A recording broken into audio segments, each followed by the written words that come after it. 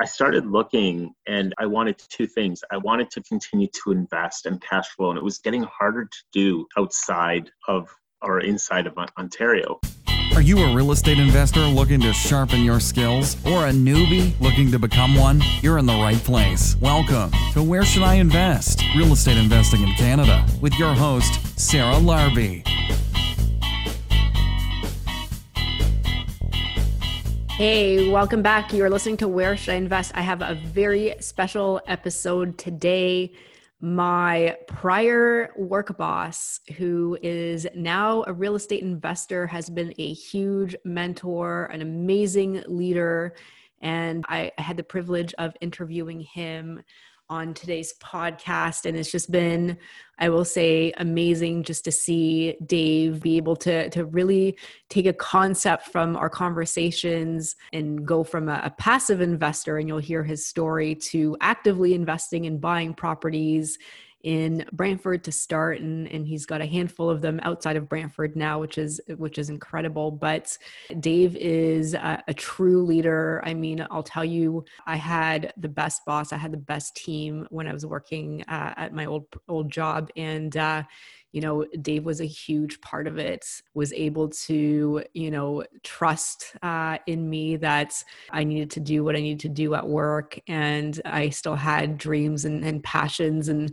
goals outside of work, and was always super encouraging for me to be able to pursue that. And so I had him on the podcast, and, you can hear his incredible journey, and also how, he decided to start investing and how that's changed his life. So I hope you guys enjoy it. And I will tell you, it is amazing to have a work boss that supports you, that trusts you, that gives you the tools that you need to be successful at work without the stress, and be able to also focus your weekends and your evenings on your passion. And my passion was, being able to leave the 9 to 5 within a certain time frame. And so Dave, thank you for your support. You have been an amazing, a true leader, a great friend, a great mentor. And thank you very, very much. And I'm so excited for everybody today to meet you and hear more about your story.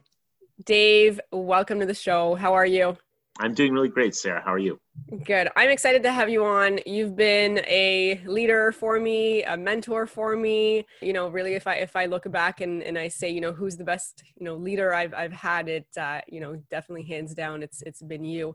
How did you, originally get started in real estate? Maybe we'll start there and then go from there. Sure. It's a funny story, Sarah, because when we worked together, I remember we worked at Mars together, and I used to come into the boardroom on a Monday morning, complaining about my investments. Do you remember that?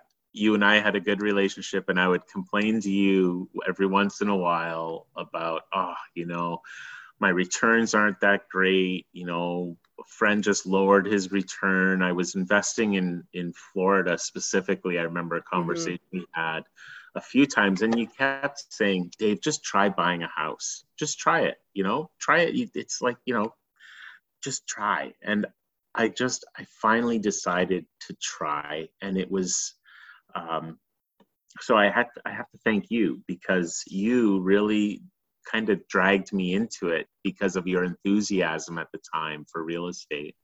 And, I tried it, I loved it, and I just kept going.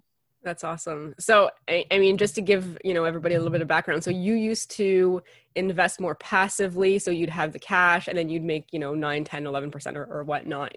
But I do remember having that conversation about, I'm like, oh, you're making 10%. Like, look at these returns on these properties. It's, the cash flow, the mortgage pay down, and the appreciation. And then when you put all those things together, even just the appreciation, average appreciation and mortgage pay down, you're probably at that 10% mark, and then the cash flow on top of it. So, I do remember during our lunch breaks, we'd talk about real estate or, after work, but it was always super fun. And then you went in and you bought your first one. So maybe walk us through a little bit how that first deal went.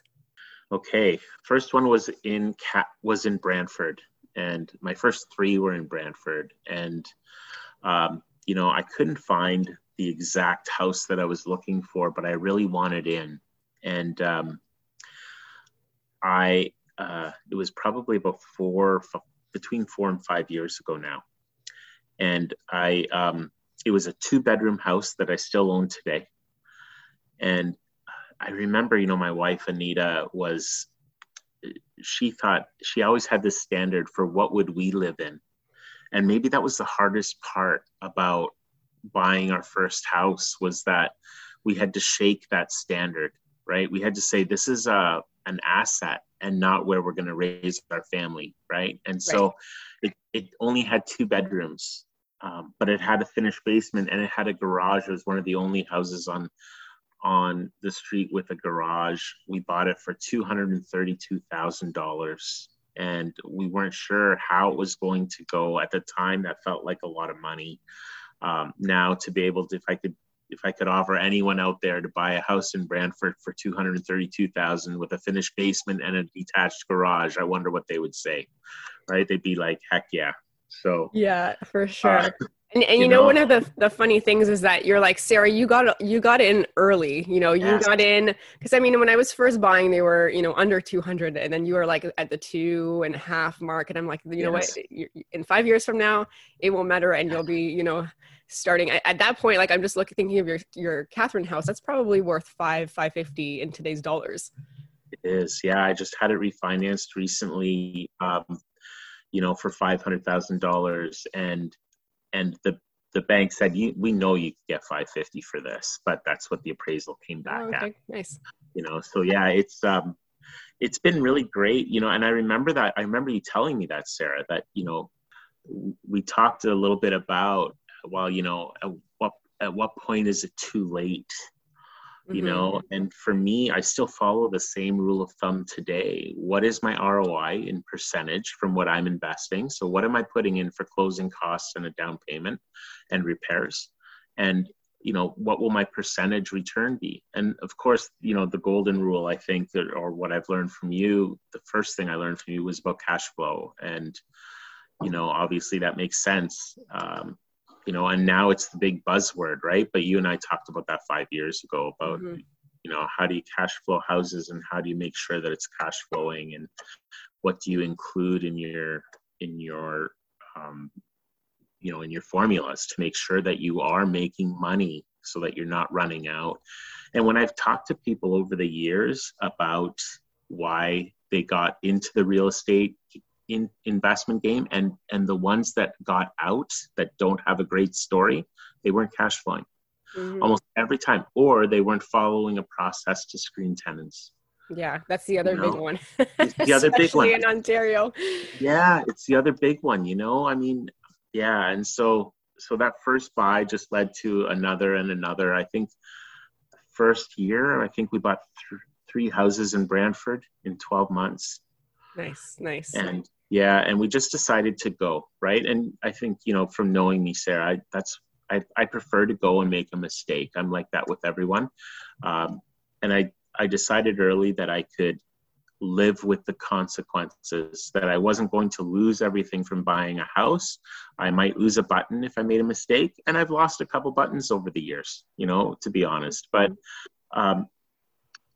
it's been a fantastic experience, and it's where my passion lies. So, yeah, that's awesome. I remember actually one time when you were going and you were like buying and you're closing, you wanted to close on 2 at the same time. And I think it was like when you were it was your first one or your second one. And I'm like, it does take some work to close on something, and then just getting everything set up and putting the tenants in. I'm like, but it's great to see, what you've done in a very short amount of time. But also, I think you actually still bought at a good time. And because you bought on cash flow, and I think that's a great thing that you mentioned, you're going to be able to take a lot more of the ups and downs and the market cycles, and, versus people that are looking for just appreciation, right? They're just buying really high and hoping that it keeps going up.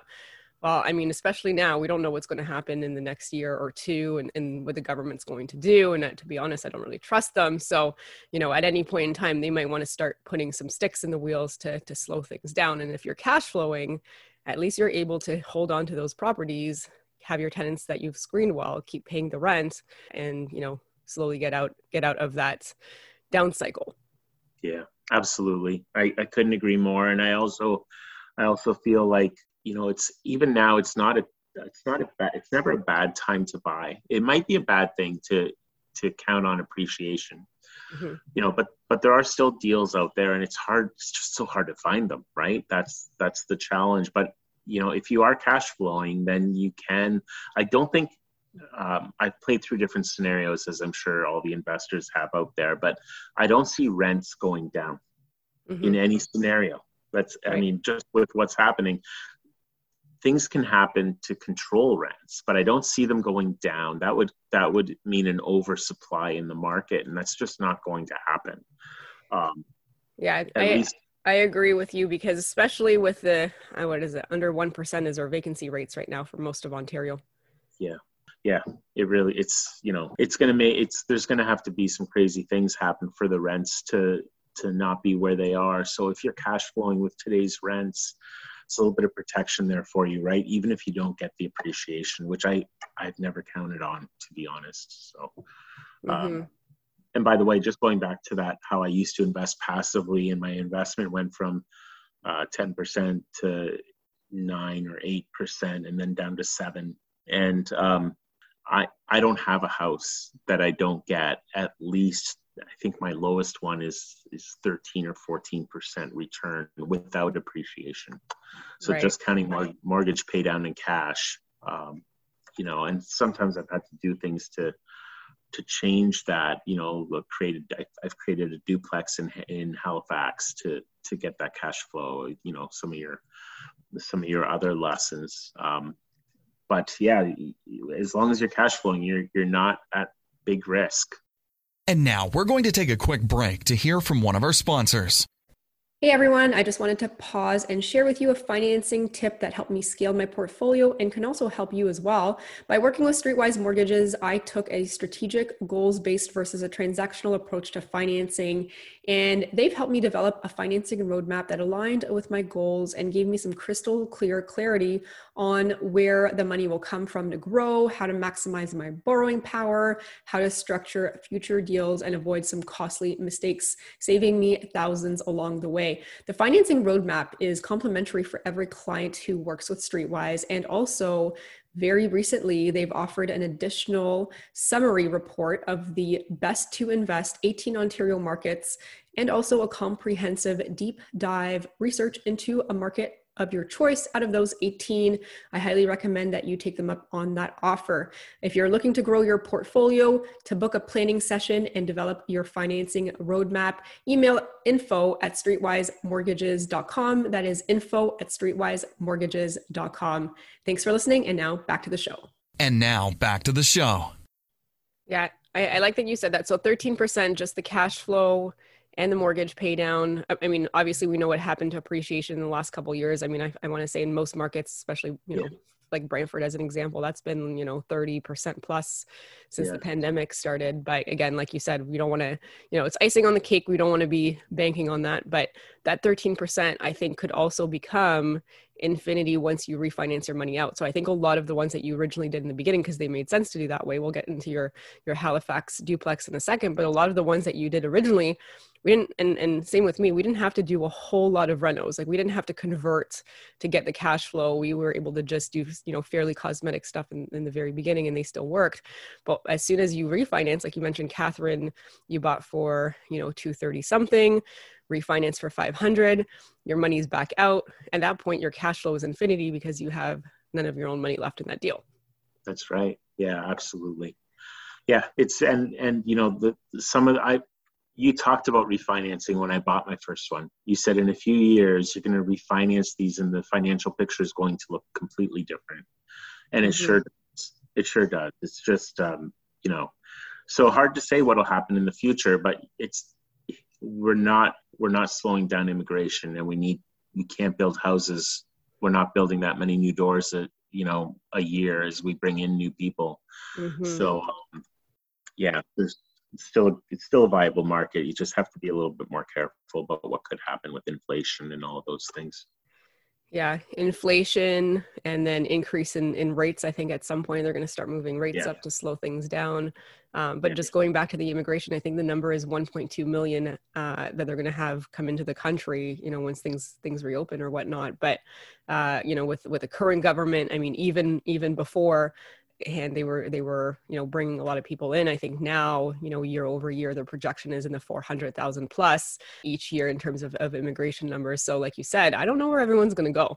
Ontario has rent control. Obviously, we can't increase the rents, but, at this point, unless the NDP gets into government, because I know they wanted to change this, but at this point, we're able to, when a tenant leaves, reset the rents back to market. And when I look at some of the ones, Dave, like even the ones I had in the beginning, if I still have tenants in there, because one of the things I like to do is ensure that tenants aren't there forever. So I pick some that have goals to buy their own houses. But there's a couple, that I've had since 2014, 2015. They could go tomorrow. I would get $1,000 more of cash flow just by being able to raise market rents there. So this leads me to your question just about, because you're out east, you bought a few, in Nova Scotia, in Halifax. Why did you decide to go out that way? And what are some of the benefits? Yeah, so I was after two things. The first place I wanted to buy was a condo downtown Toronto. Sarah, you talked me out of that. I ended up buying the condo. I think it was the fifth place that I bought or something. And it's the only place I have that doesn't cash flow. My kid lives there, so that I guess that's it's a good rationale for me to tell myself. But I decided to move to Halifax. I started looking. And I wanted two things. I wanted to continue to invest and cash flow, and it was getting harder to do outside of or inside of Ontario, close to home, right? I always thought I'd love to be within an hour drive to any of my properties, and that was just getting hard to find something, partly because the competition and the multiple offers were crazy here. So I decided to look in Halifax. My a real estate agent who's fantastic in Southwestern Ontario, one of the guys that I use in Cambridge, he had a friend who moved out to Halifax and started doing real estate and started developing. And so I ended up buying a house on a lake. So the first reason was cash flow. The second reason was I was thinking I'd love to have water in my life. And so I bought a lake house.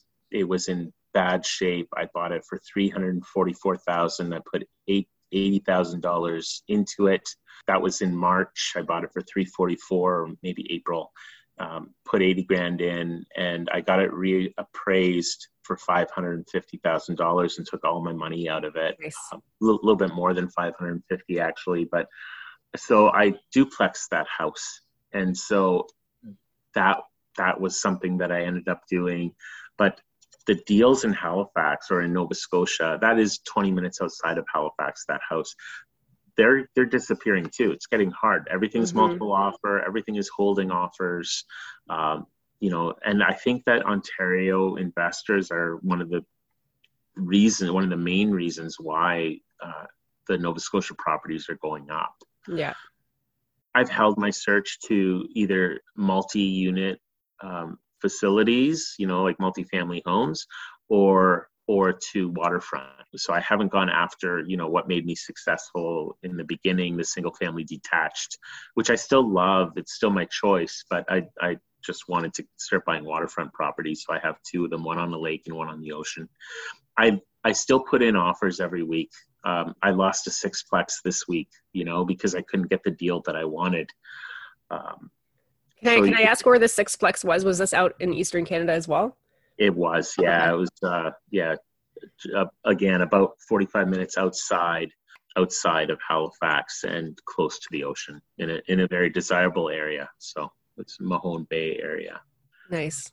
I was just reading something recently that, the market is the way that it is. Apparently 25% of the buyers have been investors, and it's increasing, which I can believe. I mean, it's become a way for investors to really create their wealth. But I just like you, I see a lot of people going out Eastern Canada wise, not because, I think two things. I think it's the cash flow that's a little bit better. I think the price of acquisition is a little bit lower. And I think also for the landlord tenant rules, it's a little bit more balanced or, helpful to the landlords out there. So you're not subject to the rent control, or it doesn't take you 12 months to remove a tenant with the, board that we have in Ontario. So I think there's a few benefits for sure.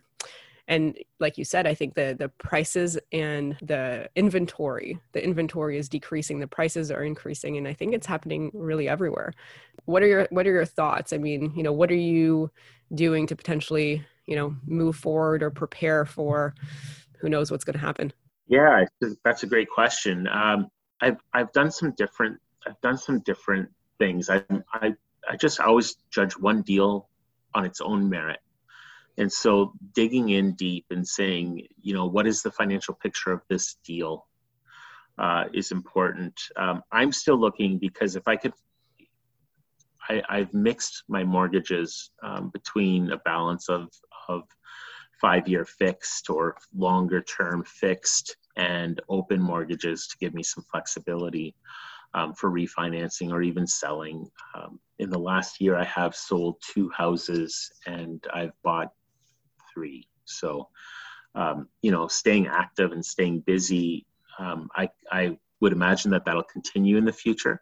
But to answer your question, I'd like to continue to buy while interest rates are low. So right now, I see this as an opportunity to buy and lock in at, maybe 2.5%, which is still pretty great money to borrow. So I see that, continuing to keep, what is my ROI? The stock market has also been great over the last year. So what is my return on investment? Am I getting the best bang for my buck with real estate? I'm asking myself those questions, and my answer is still yes, by the way. I'm still looking because I feel like there's a certainty and an element of control in real estate that you don't get. Mm-hmm. And I love just the basic feeling of driving by a place and saying, I own that place. Mm-hmm. And regardless of what happens, good or bad, that is my place. So I think that's it. And also I think the other thing that I'm doing to prepare is just making sure I'm not over leveraged. So I'm a little bit more of a cash position now, which could help me if deals come up. But, again, I owe all of this to real estate, Sarah. I had a great corporate job working for a wonderful company in Mars. And that's not, that was great. But I think that we all learn to spend more when we make more as a way of living. Mm-hmm. And I always knew just from business that passive income was fantastic. I just always assumed that the real estate would not be so passive. I felt like it would be a lot of work, and it's not a terrible amount of work. It really isn't. You do have to be aware of what you have and what needs to be done. But I think I probably went astray a little bit on your question. No, that's good. I love hearing the story. So, because I say the same thing as well. Like, it's not fully passive, but it's not as bad as people think. There's ways to delegate. I mean, I like to think that I'm a master delegator in the sense that if I can find somebody that can do it better, more efficiently, I would rather take my time and oversee the process, not be in the business so much. What are some of the things, maybe share with us, like how hands-on it is or how hands-off it is, and if you've, found different ways to create as passively as possible that business? Yeah, I have hired my niece. So my wife used to do a lot of the bookkeeping, and as you know, she's not with us anymore, but I've hired my niece to be the property manager. And in Halifax, I have a separate property manager who's local. Of course, I count those costs into my return on investment, but I think that for me, it's pretty hands off. I still make decisions. I still like to meet new tenants when they move in, but I've been able to hire somebody, I treat her well, pay her well, and it just makes a lot more sense for me. And now we're going to take a quick break to hear from one of our sponsors. Hey guys, just want to take a quick moment and introduce you to a key member of my power team. Dylan Suter is my realtor who's been working very hard to find me amazing deals. And Dylan, I'm a big proponent in working with realtors that are investors, and Dylan is truly an investor. Welcome, Dylan, and thank you so much for being a sponsor. Tell us a little bit about yourself. Well, I want to first thank you for having us as a sponsor. We're really grateful to be working with you and all of the support you've given us over the past couple of years. So thank you so much for that. And our focus as Elevation Realty is to focus our attention primarily on real estate investors that are looking to replace their active income with a passive income and go enjoy what they like most, such as time with the family or up at the cottage, whatever it may be. So what we do is we focus our attention on creating a plan specific for each client, whether that is something they want to have 5 properties in 5 years and be able to sit on them for 10 years and then sell them and retire on the equity, or if they're looking to scale their portfolio and retire in the next 12 months, we can look at doing that as well through joint ventures or Airbnb short-term rentals. We can talk through buildings, buy, renovate, refinance, single-family purchases, and the list goes on. That's awesome. Now, Dylan, if people wanted to reach out and get help from you, where can they go? They can check us out online at www.elevationrealty.ca, ELEVATION, realty.ca, or they can email us at info@elevationrealty.ca. Give us a call or text at 905-592-4220, or check us out at The Right Club or other meetup groups that we're usually at as well. Amazing. Thank you so much, Dylan. It is awesome working with you as always. And now back to the show. And now back to the show. Absolutely. No, that's awesome. And I mean, I think often if you've got a good, team feet on the street, your plumber, your handyman, an HVAC person, like all of that stuff, you're likely just sending, or she's likely just in this case, sending messages and just coordinating.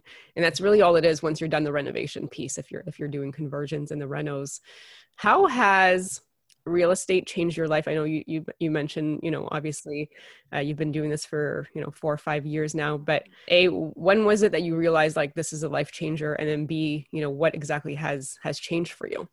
Yeah, it's a great question. So I think just basically my net worth has probably quadrupled since I got into real estate investing. Part of that is the benefit of COVID and the value it's had on real estate, right? With the drastic real estate jumps over the last 2 years, it's helped my financial picture. I've been able to refinance every property and pull my money out of every property. So, that's been, and then reinvest that money. So that has just created so much freedom for me. I know, Sarah, you're a big proponent of freedom of time, and I've been able to realize that so much. I'm contemplating retirement right now from the corporate world. I just want to be passionate about what I do. I'd never want to be along for the ride. It's not my style. So, it's opened doors in every avenue of life, really. It's just created some freedom and independence. I can give my kids more time that I think they need right now. And I can choose to do what I want on a daily basis. And and maybe that'll mean going back and leading somebody else's business someday, or maybe it'll mean starting my own business, and, whether it's a consulting business or a coaching business or something in real estate, I don't know yet, but it just creates so many more avenues for me to follow. And it's wonderful. Awesome. That's great. I mean, and like you've done it in 5 years, and I think it's possible. I mean, I think not for everybody, but there are some ways that you can do it. But I think one of the things that you've done, and I'm also a very big proponent of as well, is you own these properties yourself, unless recently you've done some JVs I don't know about, but I think that there is a benefit to that because it's all the cash flow, it's all the return on your investment. It is all of the control. But maybe just walk us through that, because a lot of people will scale. They can go to 100 plus doors very, very quickly, but they're joint ventures. What was the reasoning, why you wanted to just do it on your own? Maybe walk us through that. Yes, great. I think that there is a control element, and there's a piece of investing where if you're counting on somebody else, it's difficult. It doesn't have to be difficult. It depends on the people and what you agree on beforehand, but it's just not as clean. And so I was able to do it on my own. And so I chose to do it on my own only because I was capable. I think that it can work both ways though. So, again, I think over leveraging yourself is not a good idea, right? If you think that one house is going to change your life in a year, that's not how it works. Mm-hmm. But at the same time, I would say if you haven't started investing yet, then start. And if you can't, if you say, well, I don't have enough saved, I'd be over leveraging myself, then start with a partner so that you're not. Then do the JV thing. I chose not to do the JV thing. I have gotten involved in a JV project where I'm not leading, where it's a business project and it's an $8 million deal that I have a percentage share in. But typically I don't like to do those things. I like to own what I have, just because of the control, Sarah. I think that's just the biggest reason, is that it gives me more independence to make a decision. What if I want to sell and somebody else doesn't? I have sold 2 houses that, I don't know if you remember, I talked about losing a button. One of the buttons I lost was there was a cold February day where we saw a house in Woodstock, and we had to make a decision. And it was 6:00 at night, so it was already dark. And we had to make a decision on whether we wanted to go after this house aggressively that already had a couple offers on it. Offers were being reviewed that night. I ended up buying a house with a wood foundation. Do you remember that? I do. I remember having a conversation and you're like, oh my God. But it was other than the wood foundation, like it looked like a beautiful house. Like it was hard to tell.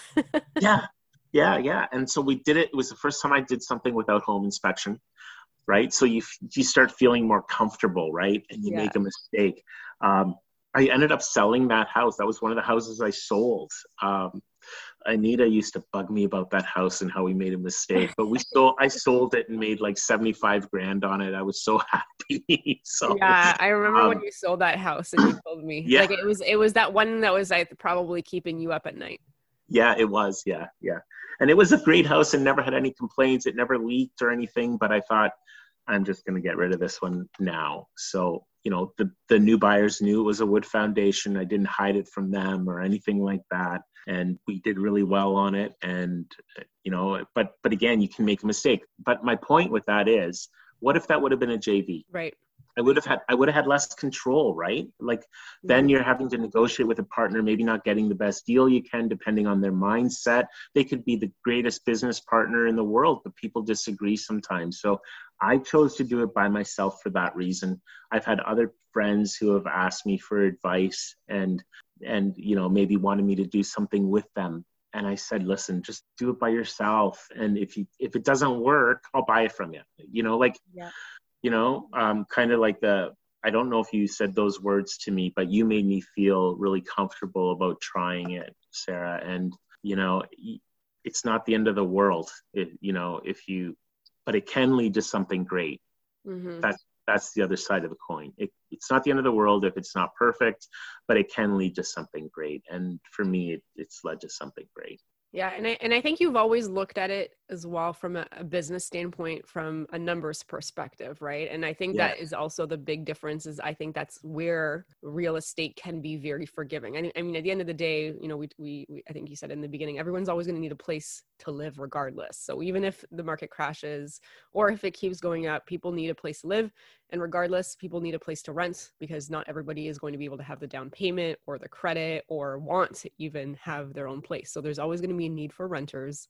In a bad time, there's probably going to be a need for even more renters. And, if anything, I don't think the rent is going to go anywhere. But if you look at the cash flow and you look at the numbers and you're objective about it, real estate can be forgiving, even if you make some mistakes along the way. You hold it for long enough, you let it cash flow, and down the road you can sell something if you don't want that piece of property anymore. You talked about that one. Has there been any other learning opportunities or challenges that you've had along the way? Yeah, the other one was, my family home, which was never meant to be a rental property. I moved out of the family home September 2020. I moved into a house here in Cambridge. I just didn't want a backyard anymore, and it was way too much house for where I was in my life. And it was the first time that I didn't meet the tenant before they moved in.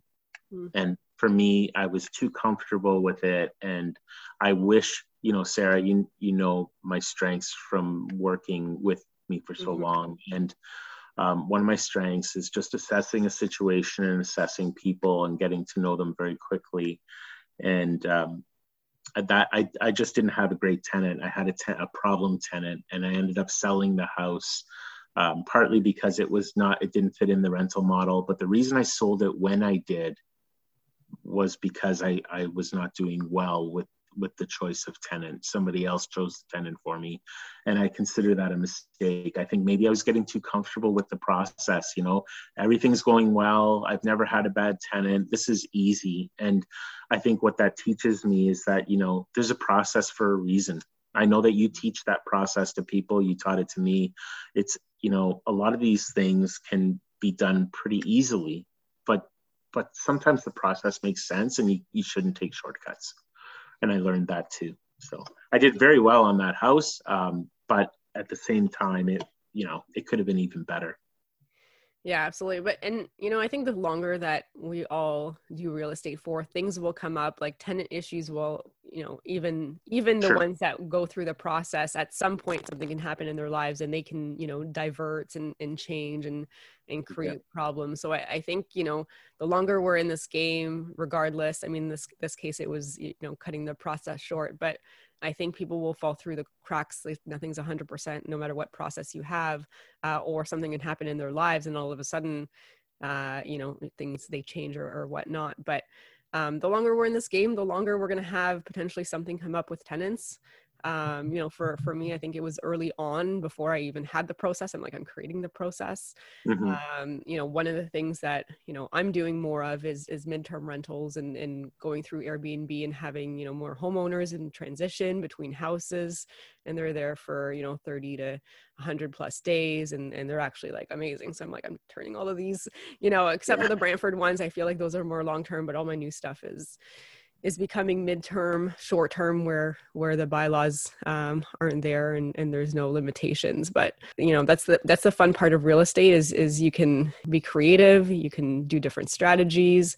It sounds like you went from the long term stuff to doing some conversions. Now you're looking into some multifamily. That's just awesome. What do you think is next for you?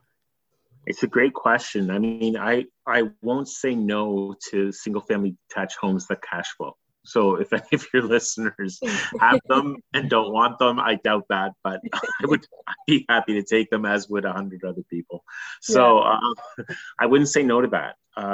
But I am excited to feel like I'm building something, right? I like that in business, and I'm starting to feel that in real estate too. So, right now I've got two houses. I've got my family home here, which is a mixed use residential commercial property in Cambridge. And I'm doing extensive renovations to that. And I have a tear down on the ocean in Nova Scotia, and I'm going to build a house there. So that hopefully both of those will get done in the next 12 to 14 months. But I'll keep my eye open for other opportunities where maybe there's a chance to feel like I'm creating. It still has to make sense financially, right? And so I guess that's where my financial background has some benefits. But yeah, I think that it's become fun, and I look forward to, creating. Awesome. And there is a satisfaction that I get. I should say this to the viewers too. I am pro affordable housing at the same time. Everything has its place. And so there's an organization in Kitchener that I'd like to work with on affordable housing. So, there's some of that too, and some ways that I'd like to be able to help people. So I think that could be part of my future as well. All right. Very cool.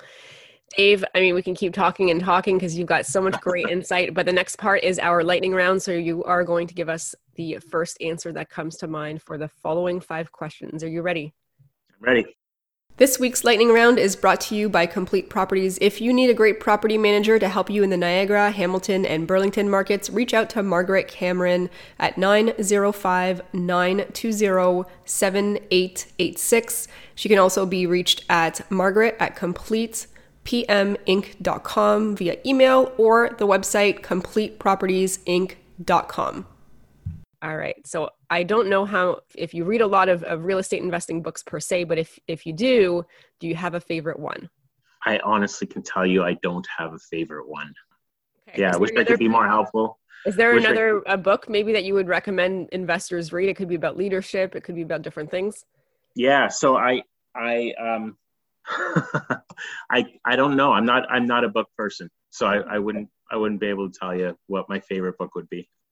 All right. Awesome. Do you listen to podcasts? Question number 2. And if you do you have a favorite podcast? Doesn't have to be real estate investing. I love your favorite. I love your podcast, Sarah. So that's my favorite podcast. All right. Okay. I think the next 3 will probably be a little easier. Okay. So question number 3, what do you do for fun aside from real estate?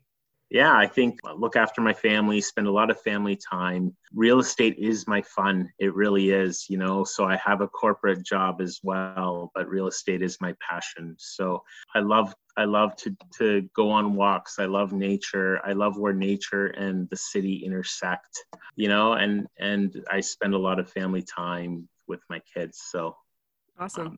That's some of my passion. Yeah. All right. Number 4, if you lost all of your assets, all of your money tomorrow, all your real estate, how would you start again? Yeah, I'd probably go to work. I think that there's a security that a job offers, but I would definitely have a side hustle from day one. So it would be a combination of forward thinking, which would be my side hustle, and it would probably be in real estate. And even if I lost it all, I would go back to real estate. And then I would make sure that I was working at whatever job could put food on the table right now, right? Okay. Because sometimes the side hustle doesn't do that right away. That's true. It takes time. Yeah. All right, last question. If somebody has $50,000 and they want to get started, how would you recommend they best spend that money? If they have $50,000, I would recommend partnering with somebody and buying a house that they could probably convert to a duplex. Your BRR strategy is great. Again, I think that the key with real estate is to say the first so you buy a house and then for some unknown reason, something happens. You have a flood, a crack in a concrete, or a roof that needs to be replaced, but you have a massive expenditure. It's, $7,000 to $10,000, and you've over leveraged yourself, and now you're forced to get out before you should. Don't do that. That's my, if you have 50 and that's what you have, then, then partner with somebody because it's worth it. Just make sure that the expectations are clear beforehand. And some of the scenarios, what if we have a $10,000 repair? How will we handle it? Make sure you agree on that and put a shotgun clause in your agreement. Businesses do it on every agreement. There's a shotgun clause. So it allows one party to buy out the other, and make sure you discuss it openly, especially if it's with somebody so that you don't have any surprises and ruin relationships over a business deal. But $50,000, partner with somebody if you've got, and again, I would say I did it with nothing. I did it with the equity in my house, right? It's not like I had $50,000 in savings. Mm-hmm. And the great thing about that is, and I won't go on too long, but everyone has got $50,000 in their house if they've been in their house for 2 years because of what real estate has done in the last 2 years. That's great. So it's not impossible to start with the equity in your home. If you have a job where the bank will give you another mortgage, then you can do it just with the equity in your house. So that's my thought on that. No, absolutely. And like you said, especially in the last couple of years. And, one of the things I will add to that as well is, when I first started, I used to keep a pulse every year, at least on the market and, where my properties were, what was selling nearby. And I would refinance them if there was enough equity just to have enough to get the next one. And you're not going to do that forever, but as you're growing and you're acquiring, keep a pulse. Just because you're refinancing it once doesn't mean that in a year from now, you can't refinance it again if there's an opportunity and it still cash flows and all that good stuff. So awesome. Dave, where can my listeners reach out and find out more about you? I don't have a website, Sarah. I think I've told you I'm a quiet investor. So they can reach out to me on LinkedIn. They can also reach out to me on my email, dpitchener@hotmail.com. I'm happy to talk to people. But yeah, they reach out to me that way. Amazing. Perfect. Dave, thank you so much for being on the show. Thank you, Sarah. Great talking to you.